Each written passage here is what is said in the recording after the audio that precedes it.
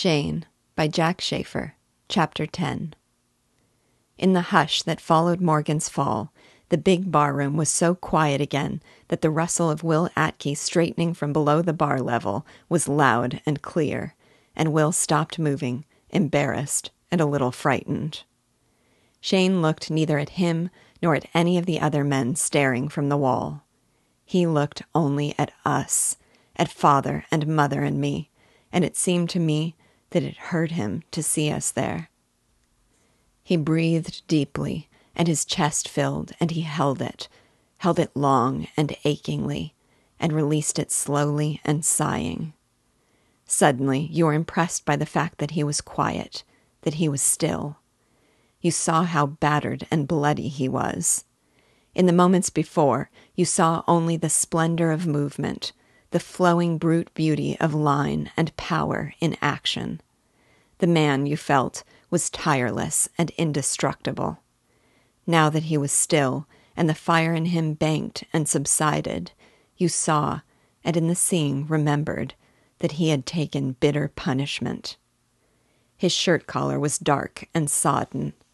Blood was soaking into it, and this came only in part from the cut on his cheek. More was oozing from the matted hair where Morgan's bottle had hit. Unconsciously, he put up one hand, and it came away smeared and sticky. He regarded it grimly and wiped it clean on his shirt. He swayed slightly, and when he started toward us, his feet dragged, and he almost fell forward. One of the townsmen, Mr. Weir, a friendly man who kept the stage post, pushed out from the wall, clucking sympathy, as though to help him. Shane pulled himself erect. His eyes blazed refusal. Straight and superb, not a tremor in him, he came to us, and you knew that the spirit in him would sustain him thus alone for the farthest distance and forever. But there was no need. The one man in our valley, the one man, I believe, in all the world whose help he would take, not to whom he would turn, but whose help he would take, was there and ready.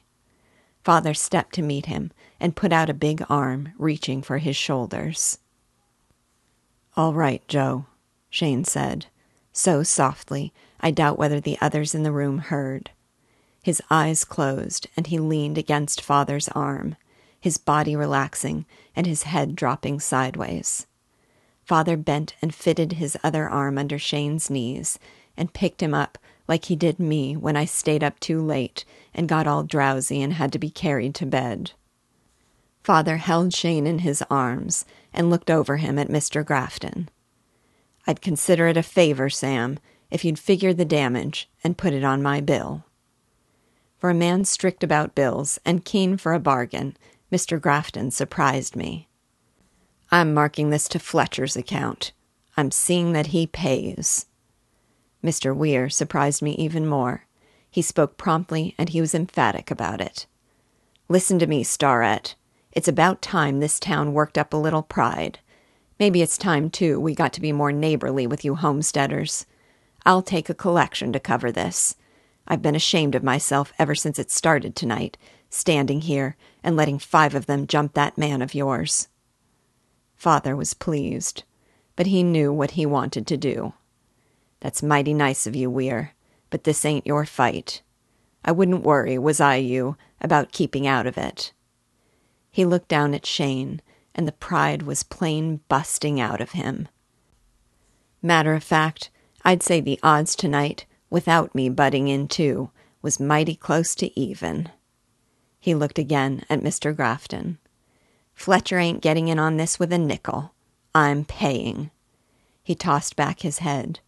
"No, by Godfrey, we're paying. Me and Shane." He went to the swinging doors, turning sideways to push them open. Mother took my hand, and we followed.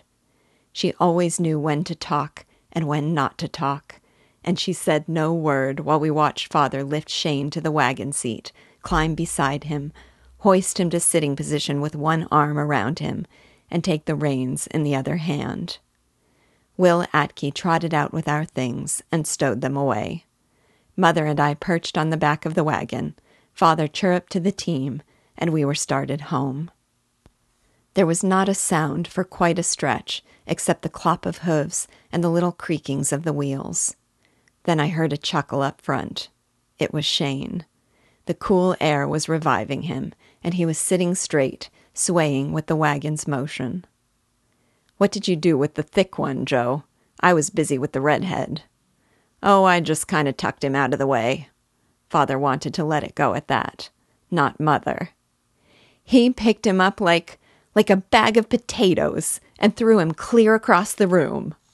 She did not say it to Shane, not to any person. She said it to the night, to the sweet darkness around us, and her eyes were shining in the starlight. We turned in at our place, and Father shooed the rest of us into the house while he unhitched the team. In the kitchen, Mother set some water to heat on the stove and chased me to bed. Her back was barely to me after she tucked me in before I was peering around the door jamb. She got several clean rags, took the water from the stove, and went to work on Shane's head. She was tender as could be, crooning like to herself under her breath the while. It pained him plenty as the warm water soaked into the gash under the matted hair, and as she washed the clotted blood from his cheek. But it seemed to pain her more, for her hand shook at the worst moments, and she was the one who flinched, while he sat there quietly and smiled reassuringly at her. Father came in and sat by the stove, watching them. He pulled out his pipe and made a very careful business of packing it and lighting it. She finished. Shane would not let her try a bandage. "This air is the best medicine," he said.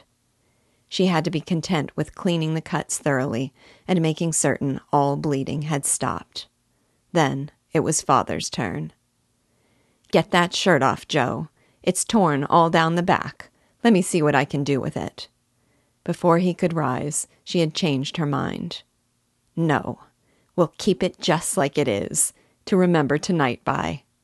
You were magnificent, Joe, tearing that man away and—" "Shucks," said Father. "I was just peeved. Him holding Shane so Morgan could pound him." "And you, Shane." Mother was in the middle of the kitchen, looking from one to the other. "You were magnificent, too. Morgan was so big and horrible, and yet he didn't even have a chance. You were so cool and quick and dangerous and—" "A woman shouldn't have to see things like that."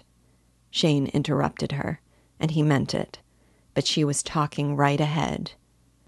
"You think I shouldn't because it's brutal and nasty, and not just fighting to see who is better at it, but mean and vicious, and to win by any way, but to win.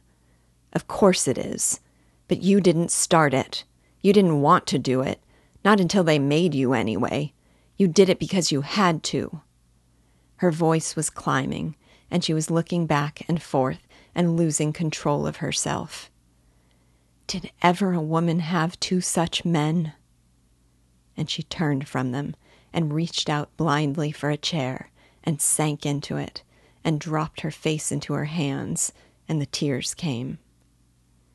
The two men stared at her and then at each other in that adult knowledge beyond my understanding. Shane rose and stepped over by Mother.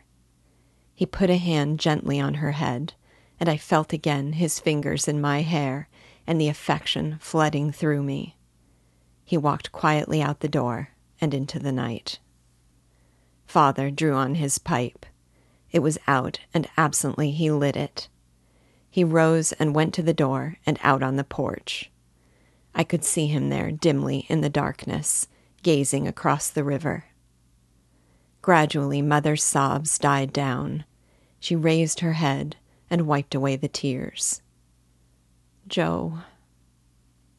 He turned and started in, and waited then by the door. She stood up.